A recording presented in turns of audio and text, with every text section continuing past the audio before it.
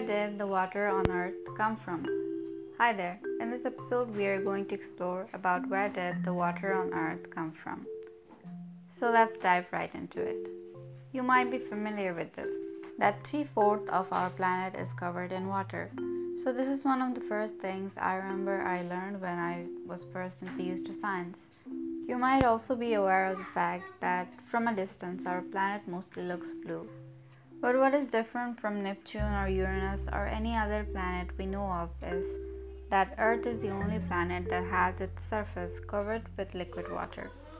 Water on Earth has existed for a very long time, as scientists explain from testing different samples. But that shouldn't have been possible in our early solar system.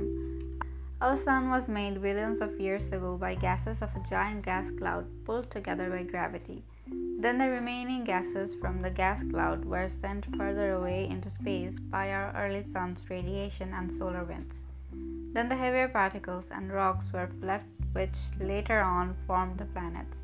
The hard planets that can be referred to as terrestrial planets shouldn't have any water, because any water that near the sun would have been vaporized and swept away.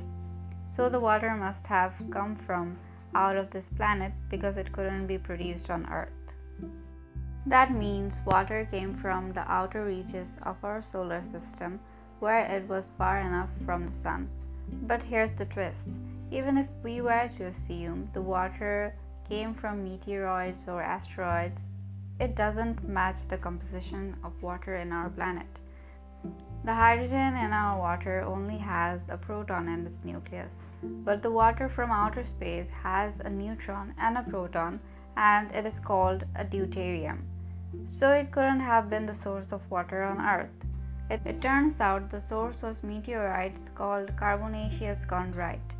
They are the most common ones to strike the Earth and have water and carbon, as the name suggests. So how come they have water? It's because they are formed out beyond the sun's frost line, put simply, where sun's heat couldn't have much of an effect, known as protoplanetary frost line. And so far you can tell it had water similar to Earth's. That's how our planet came to be as we know it today. This is for today. Thanks for listening till the end. Take care, and I'll see you in the next one.